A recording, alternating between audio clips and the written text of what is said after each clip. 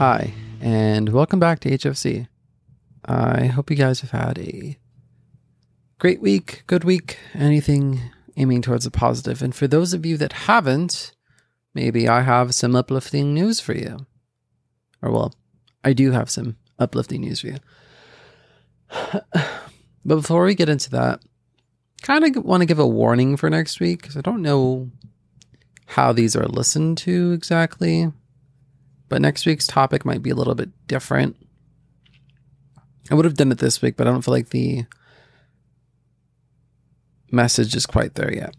I actually think that's something that I want to focus on. But a little bit more, I mean.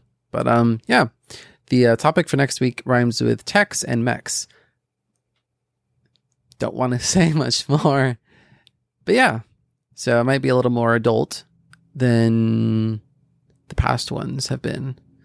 But I do think it is an important topic for us to talk about, even with our kids. I just don't think, I don't know, that I personally would be the person that I would suggest to have that conversation with them. Both because I'm not a parent yet and I've never had the conversation, and two, because, I mean, every child's different. I'd assume that you'd know them better than I would. Anyway, this week we're talking about Romans 8:28. And the idea that God always has our best in mind. Romans 8:28 says, "And we know that in all things God works for the good of those who love him, who have been called according to his purpose." And it's essentially a promise that God is always looking for the best for us. God is always looking to give us his best, is always looking to find the good in the situation. I mean, we've heard phrases like that, you know, like, you take what the enemy meant for evil and you turn it for good. I mean, it's both a song, and I'm not sure that that's the exact verse, but I do know that it was inspired from a verse. So, yeah. And then we have other things like, I don't know if anybody else ever heard the song growing up, but I swear it was a song. But it used to be, and if anybody knows, you have to message me, because I've looked for the song like for years. But it used to be like, "Don't rush, just wait, 'cause God is gonna give you his best, his best." And it just kept saying like, "Don't rush, just wait, 'cause God is gonna give you his best." And ultimately he is. Like that verse says, I mean, I don't really think there's much to say about it, but I feel like sometimes we forget about it. This kind of goes a lot with last week's message about this. We kind of feel like God has to have a sign or he's not there. Like if we don't see God, we start to think that he's not there. And that's not just, you know, a person here or there. I feel like we all at some point go through that kind of situation where we're struggling to see God moving. But if we can hold on to this idea, this promise, this word that he's given us as a promise, and trust that God works for the good of those who love him, who have been called according to his purpose, that no matter the situation, God is working for good.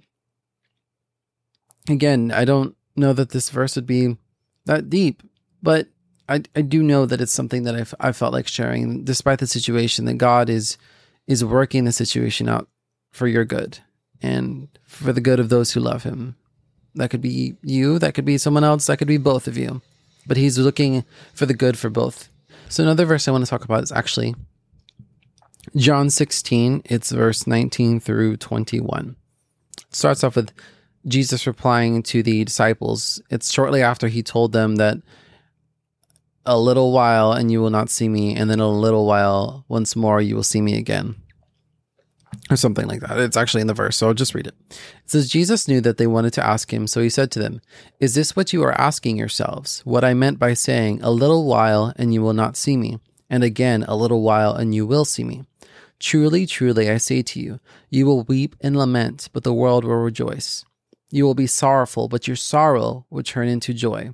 When a woman is giving birth, she has sorrow because her hour has come. But when she has delivered the baby, she no longer remembers the anguish for joy that a human being has born into the world." So the rest of the verse continues. This verse is essentially just talking to the fact that, like we talked about kind of last week, and we've mentioned before, in those dark situations, in those situations where things are tough and stressful, it can be difficult to see that God is doing things for your good, but we can trust and believe that he's doing things for good. Like it says in the verse, when a woman is giving birth, she's in anguish because she's in unbearable pain. And yet when it's over, the joy comes. I mean, you have those people who are like, I can't believe I'm pregnant. I can't believe I let myself get into this. You have that moment of, I can't believe after experiencing that pain, I went back in. And it's because of the fact that while we're in those situations, that pain and anguish is everything. But as we make it through and God continues to work it for our good and for our betterment, we start to feel his joy, and we kind of forget the pain that we experience lessens, disappears fully. I can't say. That depends on the situation, but it certainly lessens. I've even talked about on here recently how I remember feeling sad. I remember what it felt like, but I don't even remember at what point that just like a switch flipped and it was like one day I was just happy and one day I was just, joyful, because it comes so surprisingly. It comes so instantly at times you never expected, where God is always working for our good. The joy comes when you least expect it, or when you do expect it. And it's just like, you forget about how much pain you were in, or the pain you were in doesn't compare at all to the joy and the miracles that he's brought you. And so kind of you put them together and you realize that, yes, you may be going through a painful situation right now. Yes, you may be going through something stressful, but if it's not good, then he's not done. I was listening to the song and I could not find it. I'm going to not link anything, but I'm going to write the names of some of the songs in the description of this episode that I ended up finding that were like, oh yeah, that relates too. That I just thought were amazing songs, but I could not find the one that I heard playing on the radio. But I mean, these songs are good too. And they just talk about the fact that if it's not good, then he's not done. Because Romans 8:28 says, and we know that in all things God works for the good of those who love him, who have been called according to his purpose. So if it's not good, then he's still working on it. And you have to trust and believe that he's going to work on it for your good because he says he will. And that's a step of faith for us. That's a step of trusting him. It's in these situations where we have difficult situations that we're able to build our faith and trust that, again, if it's not good, that he is still working on it. I know that some of us go through difficult situations and it's like, what could possibly ever make up for what I've faced or what I've been through? And I can't speak for everyone because, again, my situation does not equal yours. Yours could be worse or yours could be the same, but you took it harder. I don't know. But for me, I remember I used to ask myself, how did I get into this? Why did this happen? But now I see myself and I understand that yes, the situation was hard. Yes, the experience was difficult and I was miserable so many times, but it was also that I could end up in the place that I am now so that I could experience the joy that I do now. Because if I hadn't had to fight my way here and work so hard in building my relationship with God, it wouldn't be where it is right now. I wouldn't be as peaceful and as joyful as I am now. It's because I experienced life without God that I understand the importance of having him in my life. And I don't wish that on anybody. But sometimes those hard moments are what builds us, what allows us to see truly what it is God does in our life.